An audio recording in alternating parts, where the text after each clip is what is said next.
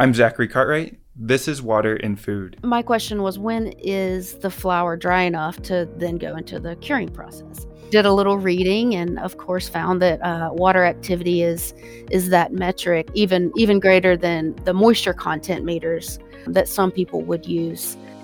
Today I'm joined by Dr. Allison Justice, who is the founder of the hemp mine located in South Carolina. Dr. Justice has combined her scientific education from Clemson University and her experience with cannabis producers in California to supply premium hemp in her home state. The hemp mine is known for its transparency to its customers and sound research, and in this episode we discuss her highly regulated industry, current experiments, and use of water activity measurements. Let's hear what Dr. Justice has to say on water in food. Hello. Thank you for having me on this show. I'm excited to chat with you today.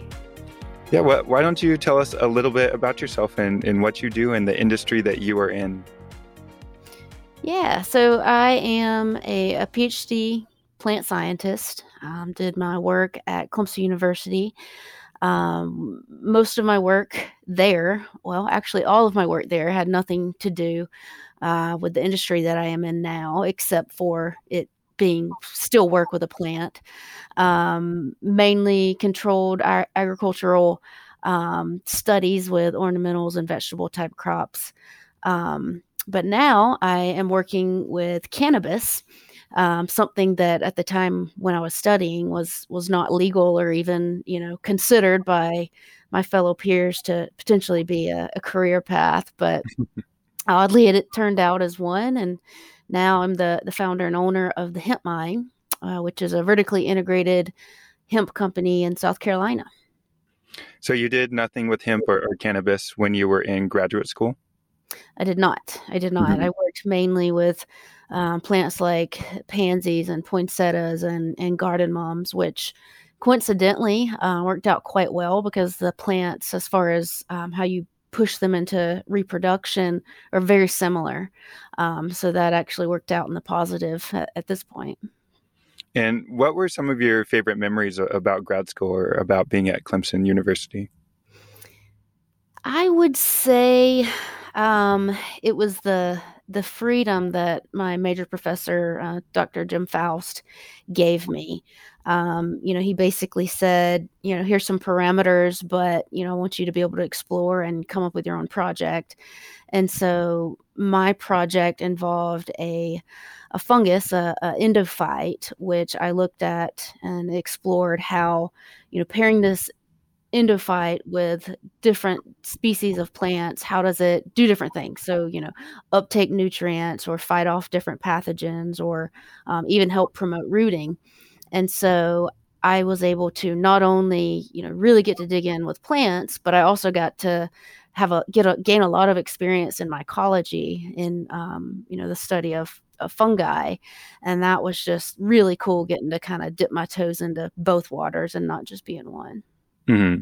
And once you were done with graduate school, did you start the hemp mine right away or did you work somewhere else or what did you do before the hemp mine? So I consulted for a couple of years with greenhouses across the US and again, mainly ornamentals. And eventually I just started getting calls for cannabis growers because, again, it is a plant and there's a lot of similarities between cannabis and other crops. And so began consulting and fell in love with the plant and the opportunity for research with this plant, and eventually moved out to California to be VP of cultivation for Outco Labs, who is a vertically integrated medical cannabis company. And so I stayed there for three and a half years. And that was a really great experience because at that facility, I was originally hired on to design and build a 2-acre greenhouse, which at that time was the biggest cannabis facility in California, which was really cool to be a part of. Mm-hmm. Uh, but we also had 2 indoor grow facilities and 1 outdoor, as well as being vertically integrated. So I got to really gain experience with the whole, production. So everything from seed to sale, and then really gain knowledge with extraction and formulation, et cetera, et cetera. So it really set me up to be able to do what we do today at the hemp mine, which is that same exact setup, except with hemp instead of a THC producing plant. So you took all that knowledge from grad school and then all this experience from California and then decided to start the hemp mine. Did you start this with friends or colleagues, or how did you go about organizing this business? Well, I'm from South Carolina, and when I was out in California, South Carolina passed a bill to allow hemp production, and there were only 20 farmers approved that first year. And my family's background is farming of all different kinds. On the land we grow our hemp today, my grandparents grew cotton there, and then my parents had everything from tree production to hay production, cattle, and greenhouses, and so they're farmers. So I encouraged my mom to apply for a license, and so she got a license. And then after, I guess, a year and a half after they started growing hemp, we decided, hey, this is going really well. I'm going to move back and we're going to take this to the next level. And so it's a family endeavor. My brother and sister and mom all work here. And then one of my best friends from college, Travis Higginbotham, he works here as well. So pretty much a family endeavor. Yeah, that sounds like a great group to be a part of. That's awesome that your family can be there together. And what are the goals of the hemp mine? What are you trying to provide, or what makes your company different? Well, as you guys are beginning, or I guess have the past couple of years worked in the cannabis industry, promoting the water activity meter, you find that it's not always a lot of trustworthy people in the business, or maybe not for the right reasons. And so it makes it very difficult to know who to trust in the industry. And so something we try to do is be very transparent in everything we do, whether it's what's in a tincture bottle or whether it's, what's the background of this genetic that we're growing and breeding, and, what's the data we collected from last year that we can provide you the data this year where you can grow successfully, and make money and, feel confident doing the next year. So transparency is something we really strive for, no matter what we're doing. But, I would say long-term goal, the biggest part of the hemp mine is our plant production unit. We grow vegetative liners and sell those across the U.S., distributed out of 6 different greenhouse partners, while the breeding is actually taken here in South Carolina. So I would say plant genetics is where we're headed. Mm-hmm. So it sounds like transparency is really important, as well as being a science-driven company. Some of the experiments that you've recently done on post-harvesting caught my attention, and I was wondering if you could talk about those experiments and what your goals were there. Post-harvest is very exciting for me. One reason why this plant was so exciting for me is because there's so little research done, and that's fault to regulation, and it just being something that was done successfully in the black market, but at the same time things were done from simple trial and error, not necessarily based off of science. And even more so, universities weren't there to pitch in and help figure things out. So even though the plant science itself is lacking, even more so the post-harvest physiology is extremely lacking. And so when I was at Outco, we did what I called to be the burp experiment. And so that, to just explain what the burp is, you grow your cannabis flower, you dry it, and you dry it for, many reasons why you dry other foods, where it preserves, it doesn't spoil. And then you cure it. And so, when you say cure, you might think of wine or another type of food. But, the problem is you can't compare it 1-to-1 exactly as you would, or even tobacco. There's some very different processes that are going on. And the thing is, we don't even know what's we don't even know what's happening, much less know how to manipulate it. And so the burp for me, the burp project was just to try to wrap some data points around what's even going on.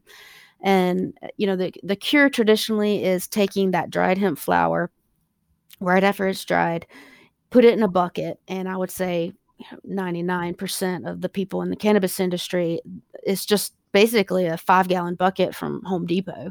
Mm-hmm. And you put it in there, and at this point it's an art, so it could be for 3 days for this grower, it could be 14 days, it could be 30 days. It's whatever your experience is showing to be the best results, or whoever taught you. Mm-hmm.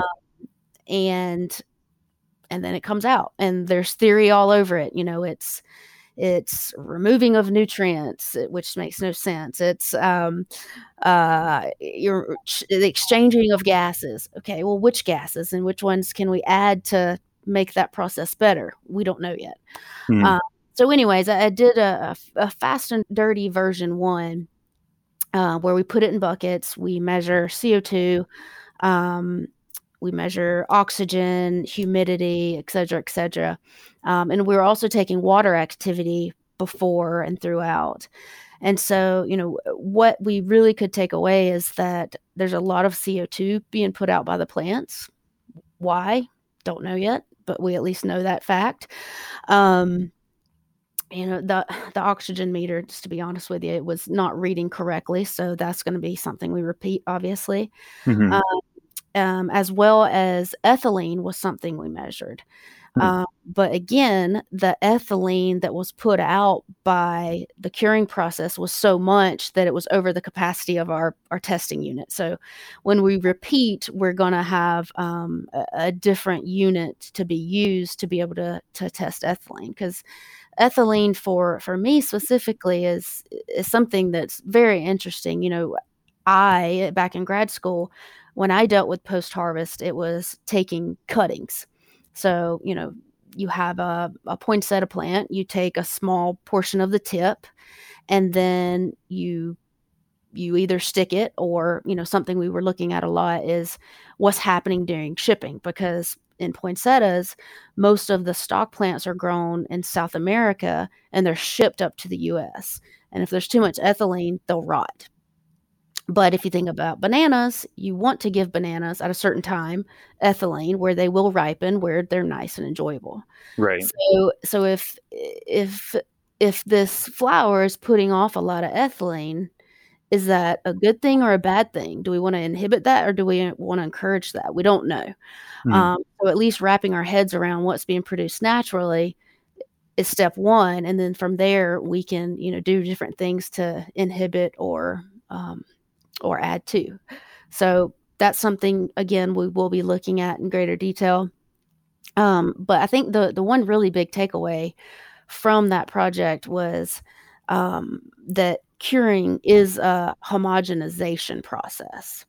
So our water activity, when we took it beforehand, keep in mind it was about a week of drying. And so obviously the outside of the bud is going to dry out faster, and the middle will be wetter, and over time that'll work itself out. But what we found is that the water activity was lower when we pulled it out of the drying room, put it in the bucket, and then at the end we tested again, and it showed that the water activity was higher. And so these are sealed buckets, and so we're not, the theory is not that somehow water or moisture got into the bucket and made everything a higher water activity. It's more of that all the buds are homogenizing, and so the water is evenly distributing through the buds. And so, a lot of people guessed that, but I think that was probably the first time that anybody put a number on it. Mm-hmm. So that was really cool to find, but obviously so much more to learn about what's happening in that bucket. We're just touching the surface here. Mm-hmm. Yeah, this process really reminds me of winemaking, and same thing, that curing process. A lot of people do it in a very artistic way or a traditional way, but it sounds like you are trying to put science first and trying to put some numbers around what's actually happening during this burp experiment. What are your water activity values? Are you trying to target a certain water activity, or why is water activity important for understanding this process? It's very important. So obviously for safety purposes, we have to dry it down to a certain percent or the microbes which are there, basically. But it's also important because again, the cannabis industry has kind of been working from the ground up. And when I first got to Outco, the guys were trying to explain to me, well, when is my question was, when is the flower dry enough to then go into the curing process? And Hmm. they grabbed a stem and, they bent it. And at the time, it didn't make a noise. It just bent. And they said, well, this still needs to dry some. Once it's dry, it'll snap. And so, for me, that was a little bit bothersome. So this is Uh, the SNAP test this is that we've heard about. Yes, this is the snap test, that you'll actually hear a crack when you bend the stem. Hmm. And so, for myself and, the PhD chemist that was on staff, that was a little bit mind-boggling, and we knew there had to be a better way. And Hmm. so did a little reading and, of course, found that, water activity is that metric, even greater than, the moisture content meters, that some people would use. We found that to be the standard and, immediately went down that road. And after we were able to put some metrics around, well, what should it be at certain points during the drying process, we ended up being very happy with that move. Did you investigate different curing conditions? So are you using different environmental conditions, or what does that part of your experiment look like? Well, we had to start somewhere. And if you ask just about anybody in the cannabis industry, the goal is to, have it about 60% relative humidity and about 60 degrees Fahrenheit temperature. Hmm. So we started there, and at that metric, we ended up having, dry flower at about 7 days. And so, you hear everybody saying, "Oh, well, if you go 30 days, 14 days, you'll have a much better, um, uh, product." And so I got to reading through the journals out there, and um, botrytis is one of the biggest problems during drying because, Hmm. if not dry enough, mold can grow. But at the same time, we didn't want to dry too quickly because that would volatilize the terpenes, and so the plant would lose, the good smells that you want to keep. So, um, in reading, we found that botrytis will not continue to grow under about point 0.8. And so our thought there was, well, let's very quickly get it down to that point 0.8 where the botrytis will cease and continuing to grow. And then let's try to stretch out that time period. Instead of 4 or 5 days, let's stretch it out to about 2 weeks, staying stable right under the point 0.8 mark, above the point 0.7 mark, which was, it took quite a few times to figure out how to get the room to allow the plant to stay within those parameters, Hmm. which actually ended up being, a lot of dehumidification at first, and then actually kind of riding, with the help of foggers. And so that's how we kept the water activity stable. Again, looking through journals, we saw that, a lot of the enzymatic activity continues to work, within a plant between that point 0.6 and point 0.7 and point 0.8. So whatever it is that is happening with the plant at that point, in which, I like to kind of think of it, if you're keeping it wet enough, it's almost a zombie plant, Hmm. not necessarily a flower, but a plant. If it's not all the way dried, it has the potential to come back to life and maybe be rooted. So it's kind of that halfway in between where there are enzymatic activities happening. So the goal there was to keep it, for about 10 days, but at that higher water activity level, and then dry it off at the end very quickly to be basically what a consumer would prefer. Hmm. And so that was kind of the setup we had going for drying. And as you get ready for a second round of experiments, have you already started some new experiments? And what are the goals of this next round? And what are you changing or what are you adding to those experiments? Well, the most, I guess, this next round of experiments, we're not going to do too much with the actual drying step. I want to kind of keep that, just one step for drying, probably do the 60/60 just to be standard. And then what we'll really look at is what's happening in curing. Hmm. And so before, measuring before and afters there. I guess one other big thing we did find in the first burp experiment was that those 5-gallon buckets that, even the ones with the gaskets, they're not airtight. We had CO2 sensors in the rooms, so ambient, and then CO2 sensors in the buckets. And what we found is that daily you would see a spike of CO2, basically spiking at lunchtime.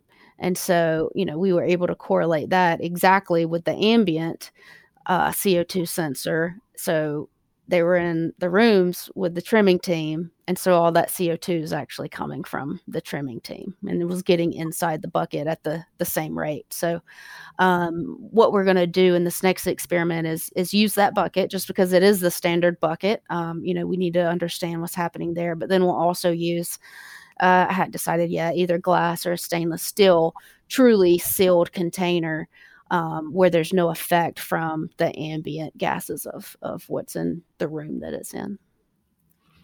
And if someone listening wants to learn more about your research, is it published somewhere? Is it available for listeners to read? Where can they find out more about this experiment?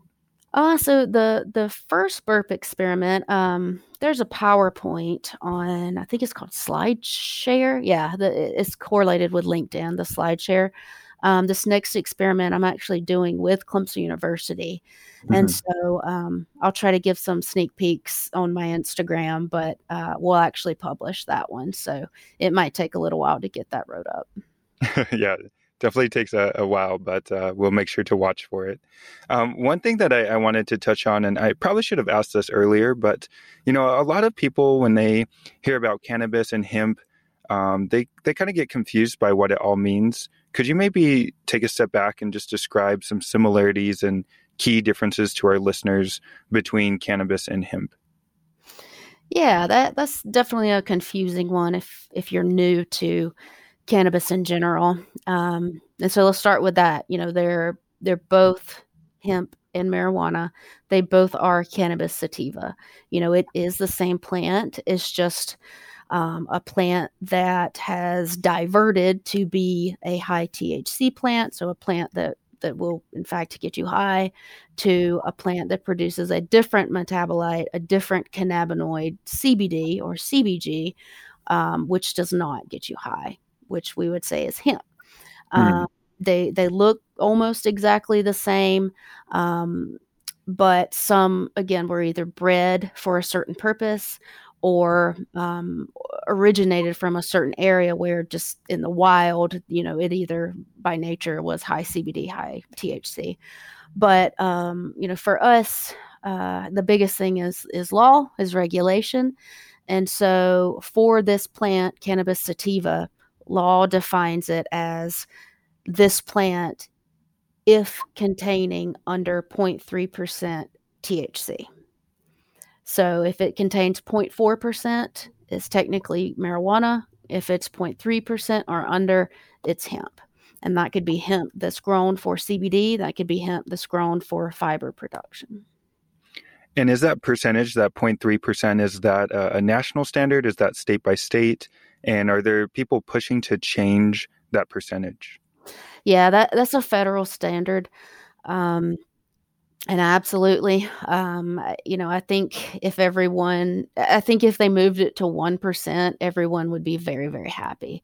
It's quite impressive to see how different in terms of yield specifically for CBD, how different a plant behaves at that point 0.3 regulation versus even point 0.8. You have very, very different plants, just how the genetics work from that difference. So, if we could go to 1%, nobody's getting high on 1%. And, it would just provide a lot more opportunity for the farmer, for the breeder, for the Mhm. industry as a total. And my last question today for you is, you've transitioned from graduate student, you were a VP of cultivation, now a co-founder and founder. What advice do you have for students or young professionals about growing their careers and taking it to the next level? I would say put yourself out there. Um, you know, take as many internships as you possibly can. Be willing to move. If just for example, if you're a Clemson student and you want to get in this industry, get out there to California, to Colorado, where they've been doing this a long time, and network, and get your hands dirty doing trimming, doing all those things that will really pump you up to have a nice resume for when you are done with your studies. You're not just a 4.0 student, but you also have these experiences, and now you have, the VP at that company to give you recommendations. That says a lot. The other thing that's kind of cool now versus even when I was in grad school is that Instagram is a huge networking tool. A lot of people are, I don't know why it worked out like this, but Instagram is a huge tool for cannabis and marijuana companies, as well as, growers of those companies having their own Instagram, and they're willing to talk to you, and they're willing to share some things they're doing. So it's very easy to just, look through your phone and try to network that way, and keep up to date with what is going on in the industry. So, biggest thing, just put yourself out there and get experience, and, try your hardest when you do get those opportunities.